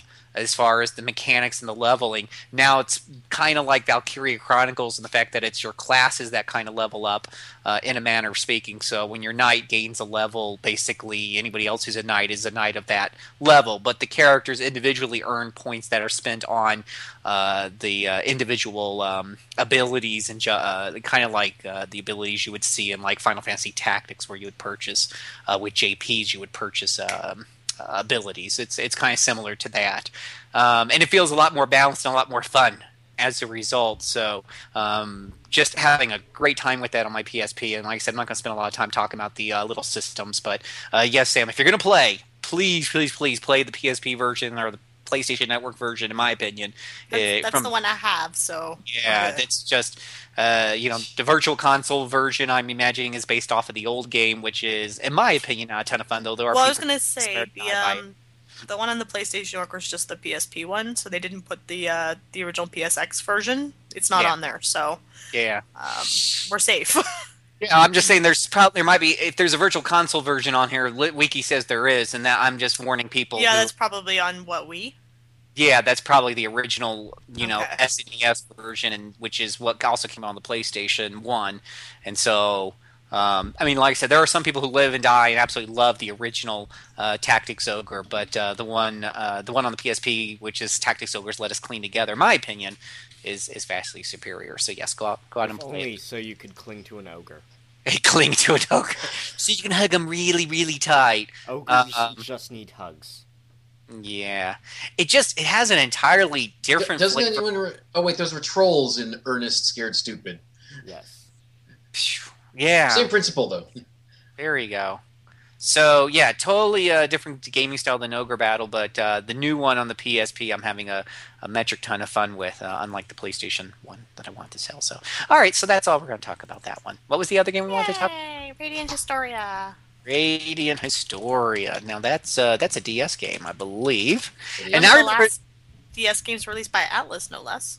And wasn't that the one that they released it but they didn't make a whole lot of them and they sold out quickly and the price went up on eBay and then they re-released it, or am I thinking another DS RPG? That's the one. You're right. Or are we talking about every Atlas game? We talk about and that Atlas knows how to train me. Atlas is one of the few, brands I will not hesitate and buy their games new just because of that issue. And I bought Radiant Historia new. I didn't have time to play and I knew it, but I didn't want to take that chance. And sure enough, the prices, shot up, but in an unusual move, they Atlas reprinted it. Yeah, when yet it wasn't enough still. They're getting better at reprinting things now. Radiant Historia was developed and published by Atlas, and this was released in North America on February 22nd, 2011. A single-player RPG experience coming to you on one beautiful, teeny tiny, and yet very expensive at times Nintendo DS game cartridge. And let's see, who wants to talk a little bit about Radiant Historia? I guess it falls to me since I got the review copy play and did the first review on the site of it. And this was a fascinating lesson for me. I don't know if anyone else has experienced this, but when you get review copies of DS games, which most of our listeners will never experience in the slightest, they somehow suck the battery out of the DS much faster than the usual game. So I had to recharge this thing constantly. Oh no, I didn't have that problem with Dokapon. It just sucked. Just kidding. Keep going. Now, the game itself is a lot of fun. I won't get into the story too much. It involves someone who's older than the typical JRPG lead. He's actually a veteran. The ripe old age of 17? Actually, I think he's more like 30. Oh, higher. Oh, that's decrepit. I know, and yet he's your lead. Can you imagine all the JRPG fanatics over in Japan being asked to put their heads in the shoes of some guy who actually has experience at his job for years at it? And pubes and everything.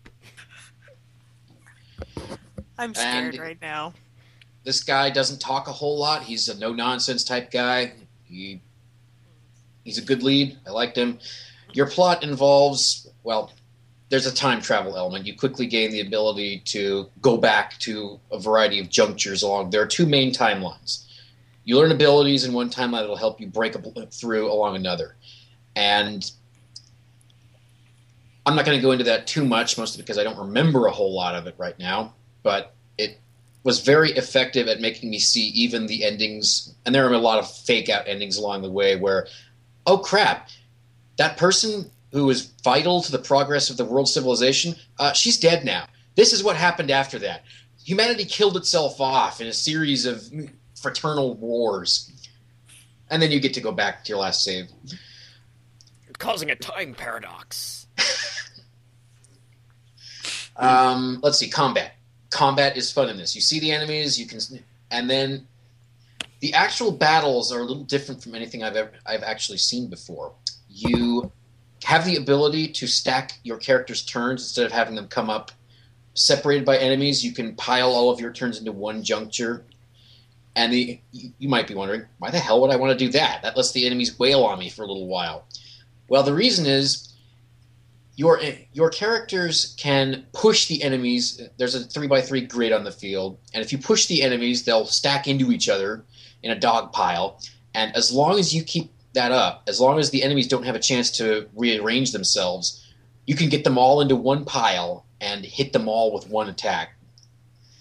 And doing that actually nets you better benefits, so it's fun and it's rewarding. Why not do it?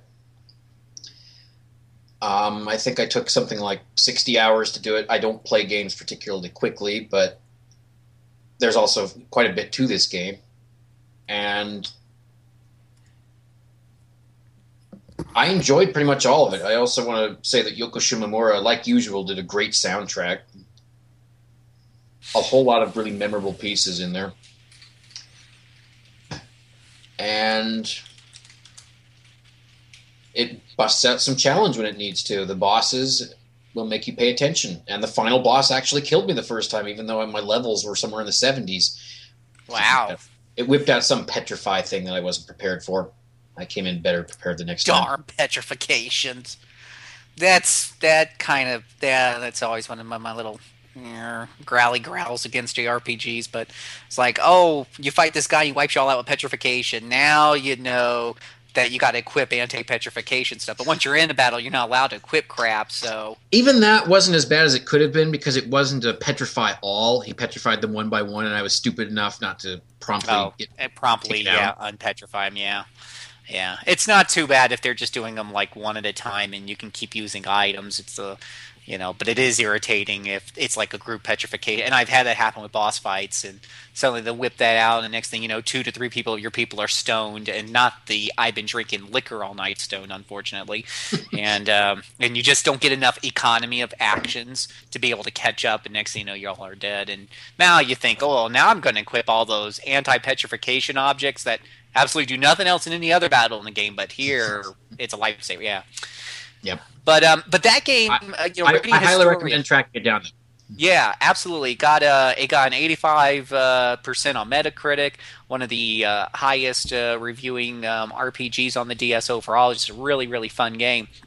And as I think Scott mentioned earlier, or Sam, unfortunately, the second printing did not.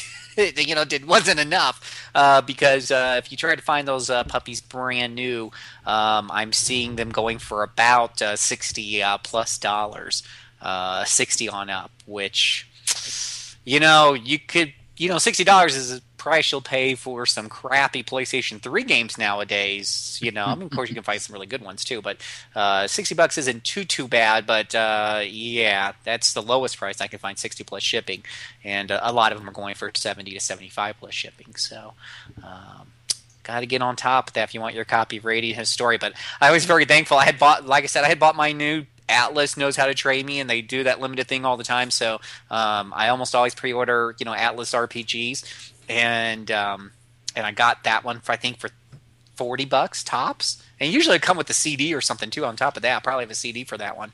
And then the price just went up through the roof. At one point it was up to $85 or so, $90, and then I heard about the second printing. I looked it up on eBay, and at the time it was $85, $90. Came down for a little bit with the second printing, but obviously it's gone back up again. So. And I just have to hope that I don't need to acquire it again, because I had a review copy. I had to send it back. Yeah, that's true. You have to send the reviews back. They usually there's one active auction going on now that still has 3 days left, and it's already up to $50. So, yeah. Mm-hmm. But it's probably worth it. If nothing else, you can buy it on eBay, have a good time with it, and if you need your money back, just put it back on eBay. It'll probably be worth a few bucks more by the time you beat it and decide to sell it again. So. Yeah, good times. Anybody else have anything to say before we move on? Nope. Alrighty. We're going to take another musical break, and we'll be right back to wrap this all up with the final lap.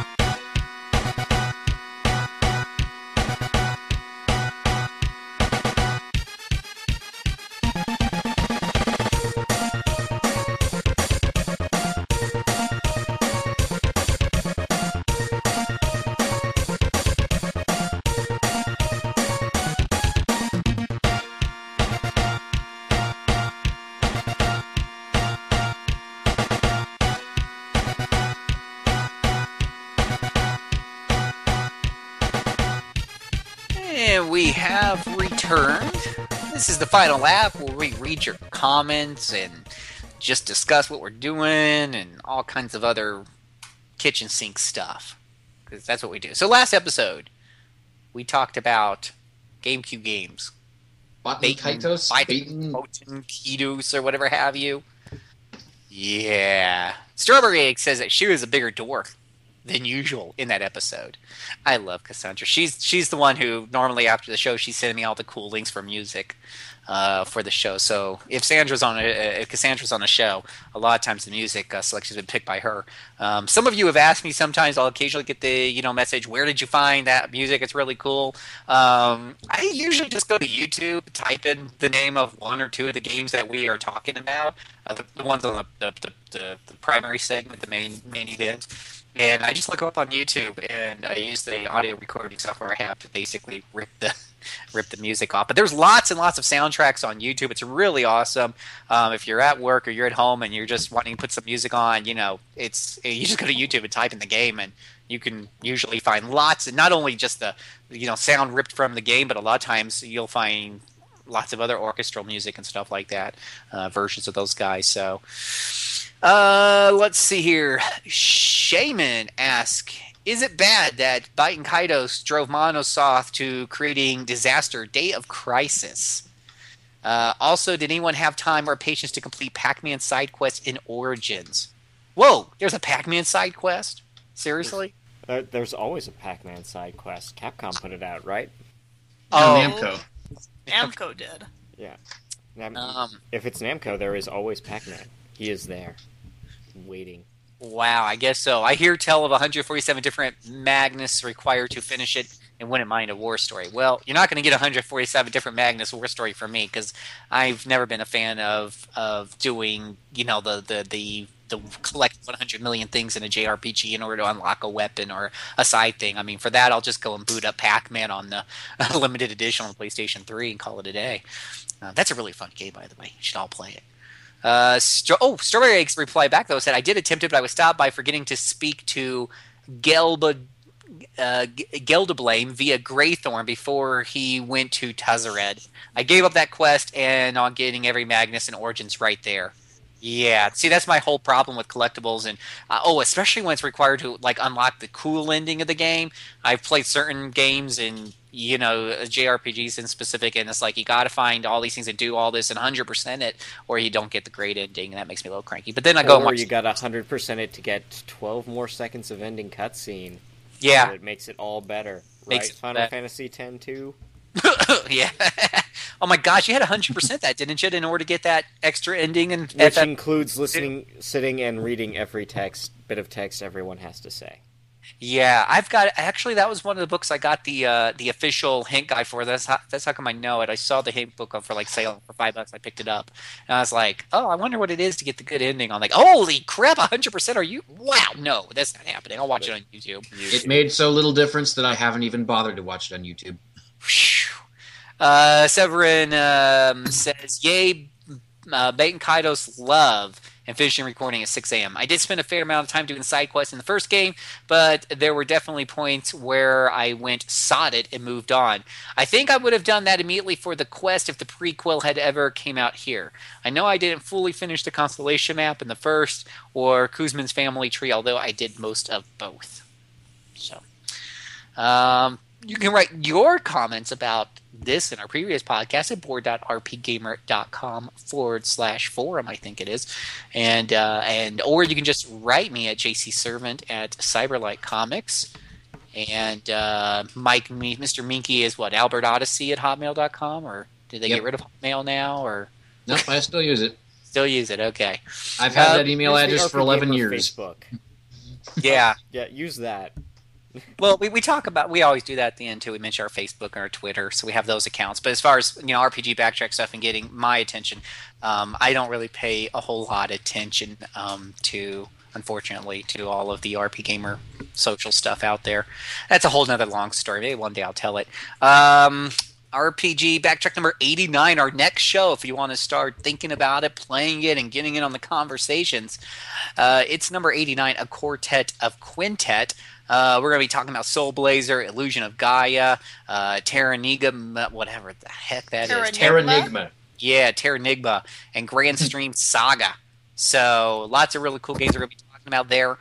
So feel free to shoot in your questions or write on our boards and all that other fun stuff. Grand Stream Saga's not cool. Nobody has a face in that game. It's not as bad as people say. Games, I think. Characters need to have faces. There, I said it.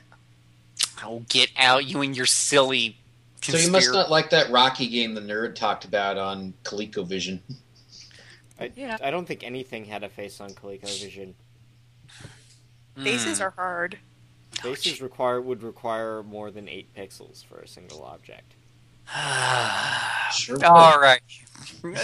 So, let's talk about what we're doing. Miss Sam, do anything fun, new, exciting, on the side, off the side, in your spare time? What you working on? Nothing, because the last couple of weeks I've been dealing with a funeral, so Oh, yeah. fun? It's never fun. No, it's not. Funerals are only fun in movies where characters can go outside the normal social boundaries and we can laugh at it. If you try to do that with a real funeral, you will either get looks of hatred or people might start throwing things at you. But outside of that, I'm finally doing stuff for RP Gamer again. Surprise, surprise. So there will be a feature going up probably next week once I get it all Yay. sorted out, because I'm almost ready for it to go. Just got a couple things to do, and I'll be reviewing Atelier Aisha for the site, so you'll have to be looking out for that pretty soon. I'm only about 4 hours into that, though, and I can definitely say if you like the Atelier games, you'll definitely like this one. Oh, Does goody. the change in localizers make a difference yet? No, because Nisa localized it. It's just Koei published it. Okay. I So missed that nothing different. Nothing different for the most part. Except your trophies are all in Japanese. Oh, no, I found out they patched that last night. Okay. I got that message this morning when I was playing. And other than that, I've actually been playing a lot of non-RPGs because for some What? reason... Blasphemy! Yeah. I've been playing Assassin's Creed 2 and I played Spec Ops The Line, and I really liked Spec Ops The Line. That was actually really good. And I've been reading a lot of books, particularly about etiquette and espionage, and if you know where that's from, you get a cookie. I'm good. Next person. Only oatmeal raisin. No. Never. Sounds like Sam's got the cookies to pass out. Glad to hear Taylor's doing pretty good so far, because as I mentioned, I think before I started recording, I got a message from Amazon that it's on its way. I must have pre-ordered it in a moment of weakness, so I hope it's good, because they got my credit card money already. I'm sure you'll be fine. I'm sure I will be. Scott! Well, I've got a stack of stuff that has to go through proofing for the site that you can look forward to over the next couple of weeks. Expect any Expect hints? some news and some rage at Fallout 3. No, because that's always fun. And me actually sitting down and putting a little money where my mouth is and outlining how I would hack a couple of different games to be better than the Margaret Weis Productions versions of the games they put out. Very cool. That's the fun of PC gaming. No, this is tabletop. This is tabletop, dude. So tabletop. For those who may not follow every word I write or tweet, the first 3 Margaret Weis Production games were based on Firefly, Supernatural, and Battlestar Galactica. I'm a huge fanboy for all those shows. The games were pretty mediocre to downright disappointing in one case. So I have long sort of said, I could take, I could hack 3 games I have in mind to hack to make versions of those TV series that are much better. Cool. And for bonus points, they're all written by Robin Laws. Why am I not surprised? Well, it's only because he's the most versatile and talented game designer alive. Well, that and, he's your friend, and you hang out with him a lot. Maybe that's your bias. Oh, yeah. No, I was biased to him before we started hanging out. That is true. By the way, if you ever want to see something creepy, put Robin Laws and Scott next to each other. It's like looking at the same person, especially when they're both wearing Hawaiian t-shirts. I've determined that he does not, in fact, own any shirts that don't have collars. Yeah, you don't ever want to be in an event with those two. But otherwise, I have launched a new podcast on BackseatProducers.com. It is a book club, so every month we release an episode where we talk about a book we read. This month's a crappy book that nobody wants to talk about. Yeah. Oh, jeez!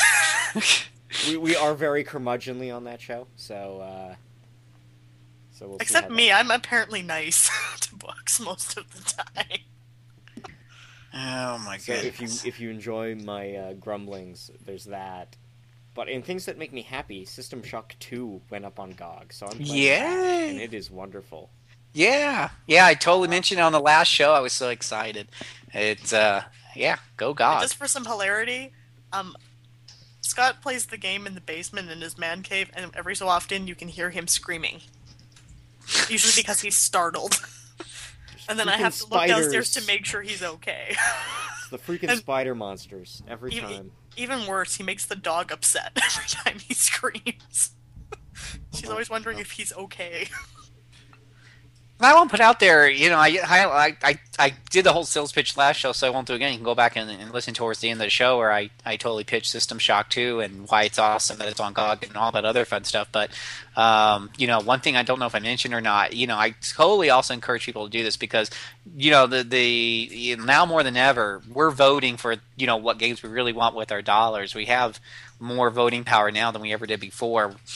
So, when you go and you buy, a game like System Shock 2, you're putting a vote down that you appreciate that GOG is working hard to bring some of these really great classics, back up, with no DRM and all that other fun stuff that we all hate and loathe.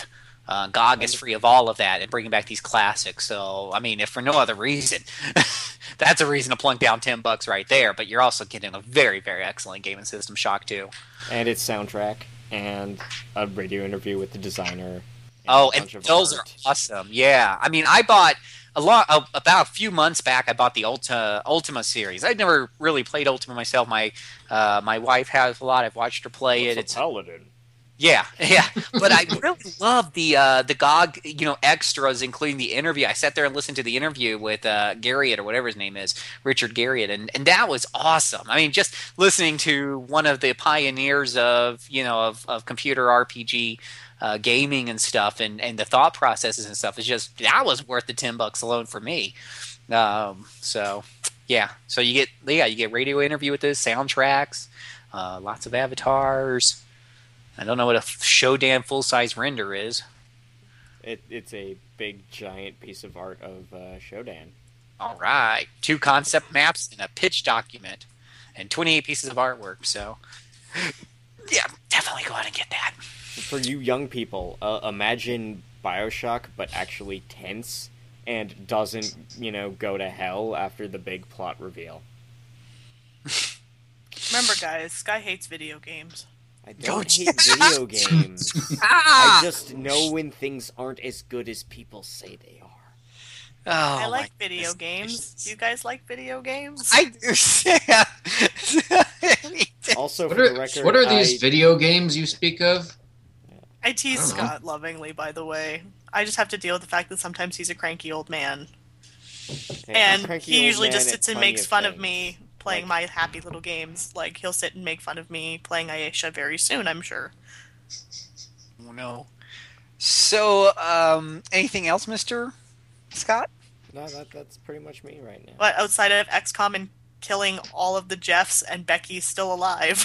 Oh, You're playing XCOM? You enjoying that, Scott? Yes, I am. And for the record, there are a set of characters on my squad named after RP Gamer staff. And little Ocelot is doing the most ass-kicking. Yes, she is. She does not die. Surprise. No, it really isn't. But she doesn't die, which is pretty awesome. Unlike me, I've died a few times. Because Scott doesn't love me enough to keep me alive. No, I put you in the super aggressive role. He doesn't love you enough to reload a save game after you die? Sometimes you've gotten too far, and you just gotta let him go. The situation is just too good, other than the fact that the one guy got iced. Yeah, it's me and Fire Emblem, right? Kill Scott later. Kill Scott later. I love you, sweetie. Mr. Minky. Well, okay. I wasn't here last time. Let's see. What have I done since then? Oh, yes, I played these 2 things called Drakengard, which we will hear more about in the future. Drakengard? The old PlayStation 2, is that? Drakengard? I have that. Yes. If you want to kill and kill and kill and kill and kill, you will kill thousands of enemies in each one of these. Yeah. They do that. You get to kill and kill and kill and kill and kill and kill some more. Yes, I remember that. Boy, it's been years. Sounds boring. And for the record, I'm clicking around Amazon right now, and apparently it wants me to buy Street Sharks and the complete set of Street Sharks and the first half of Superhuman Samurai Cyber Squad. Do it. Don't hesitate. No, That's I'm not pretty coming sure home. both of those were actually terrible. Bring those Pretty home, sh- and pretty you'll sure be living Amazon out on the wouldn't street. lie to you.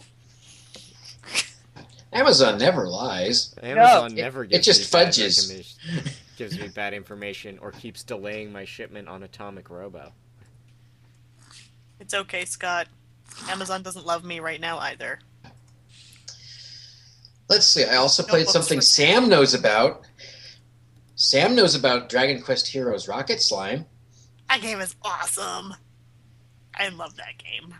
Slime puns for all. Slime cannons for others.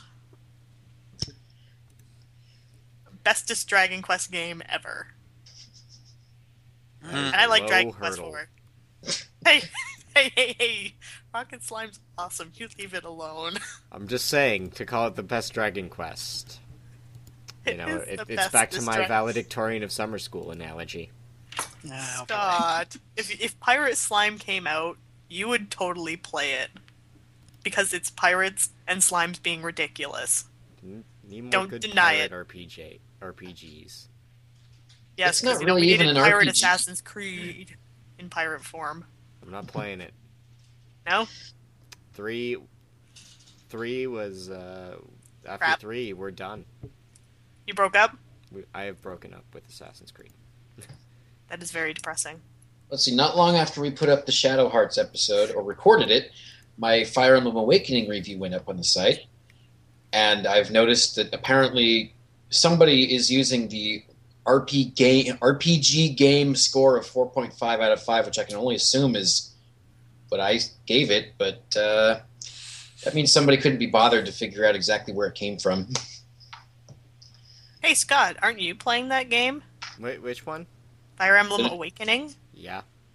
Are you little liking it? I'm digging it, but I think trying to balance that in XCOM is like, no, these are two tactical games I have to think too much about. Would you say which one would you say is more tactical? Well, I think in Fire Emblem you're allowed to make moves that are at least mildly dumb or don't really accomplish anything. Whereas in Especially if you XCOM choose casual mode. Yeah. Whereas in XCOM, if you do something, if you kind of waste a turn, you are screwed. Your guy Interesting. is dead. The rest of your team is panicking, and at least one person will be out of bullets. So I'm not allowed to play XCOM, apparently. Hey, yeah. There is an easier mode. I am eschewing it. Did they? I heard they were going to patch it, or did they patch it to make XCOM to make it a little more forgiving? That there are more forgiving modes. I'm not really using them. As I heard somebody, because I heard somebody say, I think I was listening to another podcast, and they were talking about how they thought Fire Emblem was the more tactical game. So interesting. So, what else, see. Mr. Mickey? Well, I played an hour of Legend of Legaia the other night, and then something Max sent me for review, Etrian Odyssey 4 arrived, and I've been plugging away with that lately. How's Etrian Odyssey 4? I've heard it's like the second coming of the dungeon crawler, but I don't play dungeon crawlers, so I don't know. Well, for you, Sam, Girl, it would suck for you, Sam. Your characters never speak. There's not a whole lot of dialogue. But for me, if you like the idea of exploring, because it's not just dungeons, you also have to map out various areas of the world, and it feels rewarding to do that, and it gives you reasons to do it, and you can even do it on casual difficulty, so that if you get mauled by some nasty little foe that shows up, then you don't have to reload from a save and miss however long it's been since you last saved. You can just pop up fully healed magically in town. Which FOE. FOE. That's all I remember about that series. it doesn't surprise me, Sam. It is very much not up your alley. Yep, and I'm glad I didn't buy it yesterday and instead bought Aisha. Because Aisha, bestest game ever. I'm gonna go cuddle it now.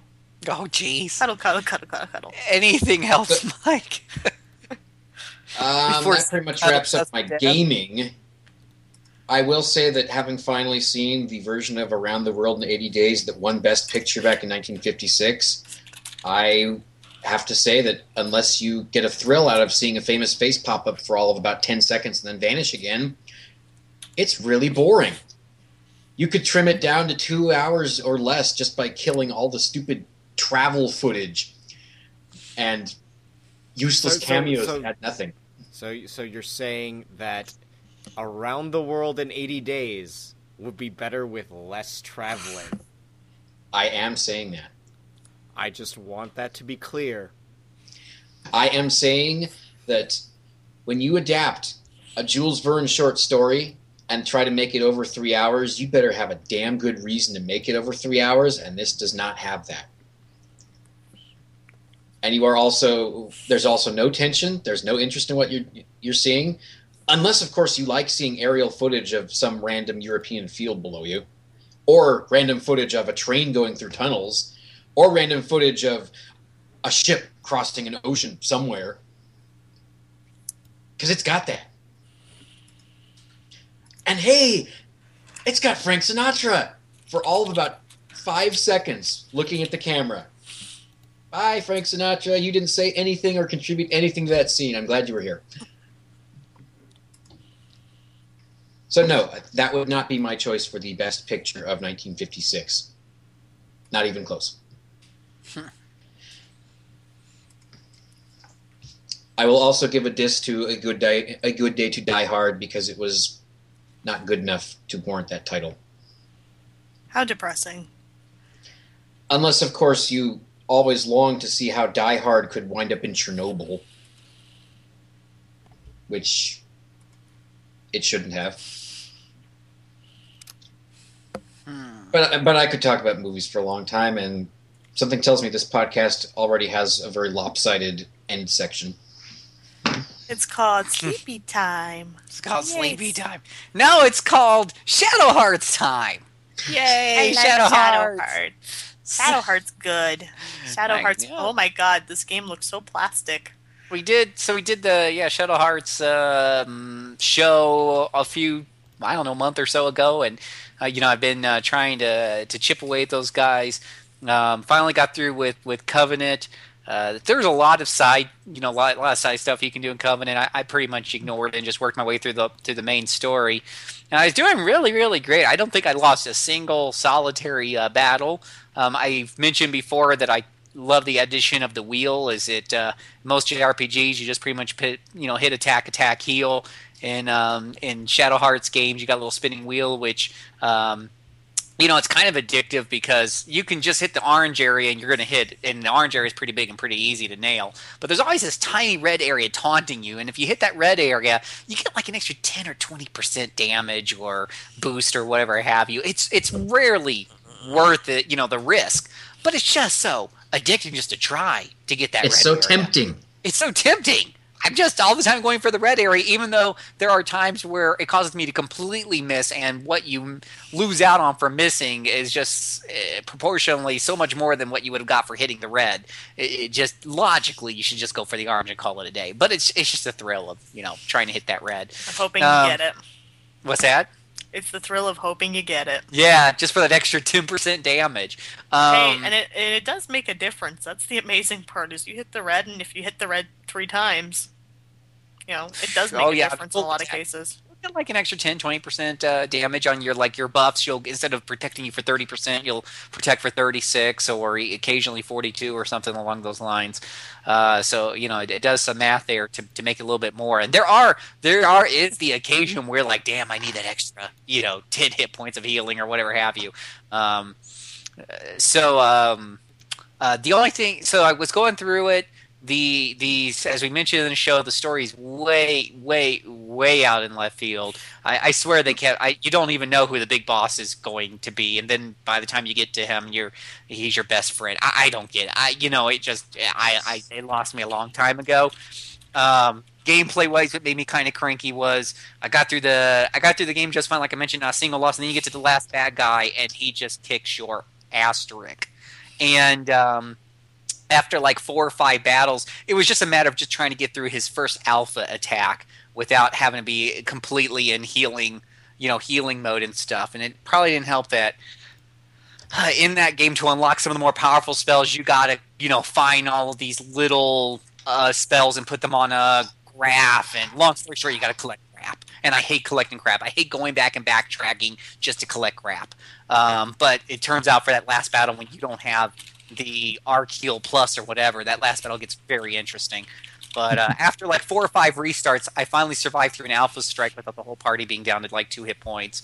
And it took me 2 hours of, instead of normally, I usually JRPGs, I joke about them say doing attack, heal. In that game, I was doing heal, attack, heal, attack. And after 2 hours, he finally went down. So I could have done without the last battle. But aside from that, and I looked up the good ending online because I was going to play it again for the good ending, which actually is very easy to get to. It is much more forgiving than the next 2 to get the good ending. It's just a matter of answering a question towards the end, which apparently I answered incorrectly. But the gameplay was a lot of fun. Now I'm playing New World. I'm about 7 hours into it. And I think for the most part, you all said you like Covenant the best, but and granted, I'm only 7 hours in, but so far I'm liking New World the best. It has made me freaking. Shirley is in the computer room listening to me laugh. I think it's just even further out in left field. I mean, Covenant had some funny moments where like the wrestler guy is finding a new bat. I thought some of those moments were kind of funny, but it also took itself, a little too seriously. New World, there's no seriousness to it. The heroine is just so disproportionate, and I got her. So every time, okay, she's got legs and she knows how to use them. I'm sure but every time she gets a new fusion form, she gets a tattoo somewhere, and the first tattoo she starts out the game with is on her back. It's an eagle, okay, whatever, Thunderbird. The second one, out of all the places they put it like right on the front of her pelvis. She's like holding, like she's about to have a kid through there or something. And the third one's on her ass. It's just like when I got the third form, I'm like, where are they gonna put this tattoo? Holy crap! It's on her ass. Big old tattoo on her rear end. It's so out in left field. It just cracks me up. And the scene with the little. Have you tried to rescue Al Capone from Alcatraz yet? Yeah, I've already gone through that. That was kind of cute. And you know what? The fact that it's in America, I think it makes it a little bit more fun because the other games were in Europe and Asia and Japan, and I mean, at least they feel earthy. And that kind of makes it more connected than a typical fantasy JRPG. But having it in America where you're visiting places like the Grand Canyon and Las Vegas and the such is kind of a different flavor and different taste. And in that whole, Chicago and Prohibition, talk with Al Capone was kind of interesting. So yeah, definitely the setting and stuff. It just feels like more fun. But the little girl, the pirate, whatever her name is, the pirate captain girl, and she's like interrogating the character, and he's in a barrel with these slots where she's going to stick him with a dagger, and she's asking these questions, and you're answering them. And then it's time for the third question. She's like, apparently I'm not getting through to you. She walks off the screen, and instead of having that little dagger in her hand, she has this huge-ass sword that's bigger than she is. I'm just like, that cracks me up. So I'm kind of enjoying the game more for the yuckles. The combat system also is so far feeling more solid to me and feeling a little bit more tactical. The ability to see what height the enemies are is really helpful. Yeah. You can set them up those heights. I remember you all telling me that. Don't worry, Phil. The third game was going to give the heights some sort of meaning because in the first couple I played, popping an enemy up to the air just didn't seem to provide a whole lot of purpose other than the fact that they're in the air. But here you can set up people strategically to work with certain spells. If you knock a guy into the ground and he's an air element, it does more damage. And doing combos using up your bars, your energy bars or whatever the hell they're called, is definitely providing a much more tactical feel than the first two, which the first two, in my opinion, felt like very typical JRPGs that just slapped the spinning wheel on there. And I've said this before, the spinning wheel is really fun, but by the end of the second game, I was like, okay, that's out of my system. But when I got to the third one, having more tactical, having those energy bars for your combos, and you can do double moves, and the bosses have them too, and you're going to want to keep an eye on them. Kind of got that Grandia flavor to it, where risk versus reward of knocking an enemy while he's charging up a big move type of thing. So far I'm liking it. 8 hours in, I'll keep working on it. I don't know if I'll have it done by the next show, but then I will have the Shadow Hearts trilogy knocked off of my very large backlog, which I think is around 900 games. So that means I'll be down like 897. And yet, Shadow Hearts is worth it. And yet, Shadow Hearts somehow ended up on the top of the list. Out of all these games I could be playing Dragon Age Origins or something like that. No, I'm playing Shadow Hearts. So, yeah. Let's see. And then, on the Game Boy Advance through DS, actually, my DS Lite, I am playing the original Fire Emblem because I mentioned this before, but I started playing Awakening. It's too awesome. I don't want to get spoiled by how awesome Awakening is. You mean the original English Fire Emblem? So, I'm playing the original English, exactly. The original English Fire Emblem. And that one's pretty cool so far, though. I am not... I heard one of my big beefs with those Fire Emblem games is that all of your characters go first, and then all the enemies go, and it's really just a matter of whether or not the enemies focus fire on one of your dudes, kills them, and then you feel like you got to reset. It really never gets to a point where, at least so far, it hasn't gotten to a point where I've ever felt like my entire party's in danger of being wiped out, or even more than one character being wiped out. It's just that occasional moment where the AI has 3 or 4 people in striking range and, hits a guy, or you missed if you got a guy in front that is weak towards one of the enemy attacks, that usually is not enough to kill him. But the AI will quickly zero in on that, damage him enough, and then quickly have other guys come in and finish him off. And it's like, oh, damn. Yeah. So it feels kind of like a gotcha type of thing, but I'm going to go through it. I'm going to get through it because I started playing that game when I first got it a while back on the Game Boy, and I only got 10 hours in, and I kind of stopped and lost my place. So I'm going to get all the way through it because eventually I work my way back to Awakening. But it's kind of the tactical game that I'm playing when I'm around the house and in between things, or I'm going shopping. And, there's going to be a long line. Time to break out some Fire Emblem. So, cool. And like Scott, I'm big into pen and paper. Doing lots of Pathfinder Society. Really enjoying that. I'm going to be going to PaizoCon in July. From July 5th to the 7th, I'm actually running a crap load of tables there. One table with just a lot of slots. I'll be running 5 Pathfinder Society games. There's going to be a room full of Pathfinder Society. I'm just one out of dozens of GMs that will be there. And we'll be running a lot of Pathfinder Society. So, if you're going to PaizoCon, shoot me off an email. That'd be really cool. Maybe I get to see you. You can shake hands, say hi. But that'll be very fun and interesting. And so far, I've been managing doing the Venture Captain thing on the same time. So, balancing it all, juggling to get in as much gaming as humanly possible. So, we're enjoying our Skulls and Shackles. That's the pirate campaign by Paizo. The captain, the party takes over ship, becomes pirates, and they voted on one of the bard to be the pirate captain, I guess, because he is most charismatic. He was also chaotic good, and I say was because it didn't take much for the peer pressure of the other pirates to quickly descend him into the realm of evil.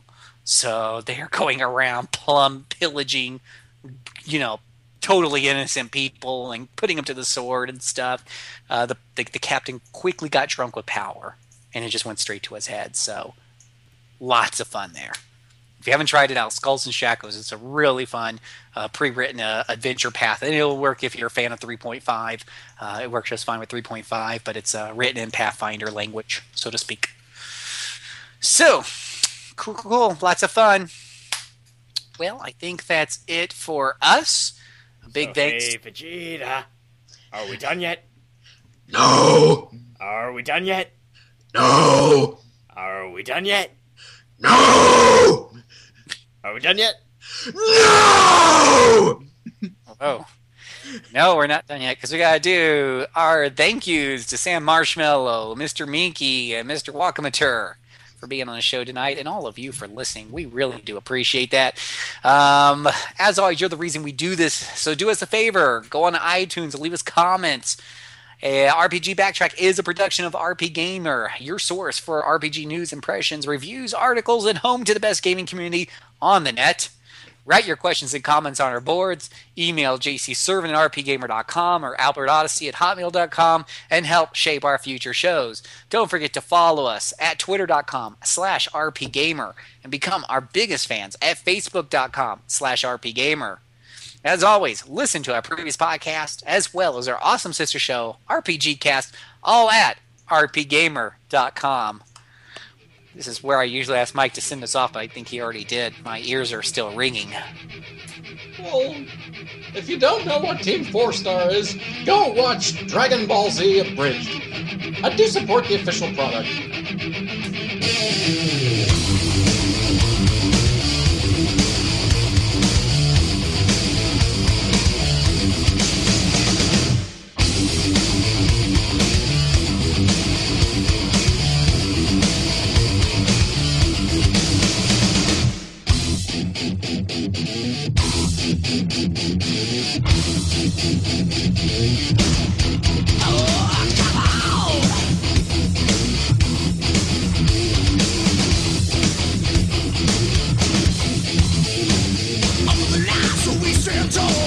Nobody touches us at all. Shout out, shoot out, spread fear of it without us. Every that attack walks off the wheel. Spread the word throughout the land. They say, bad guys, we're black. We're taking care of it. You see us coming.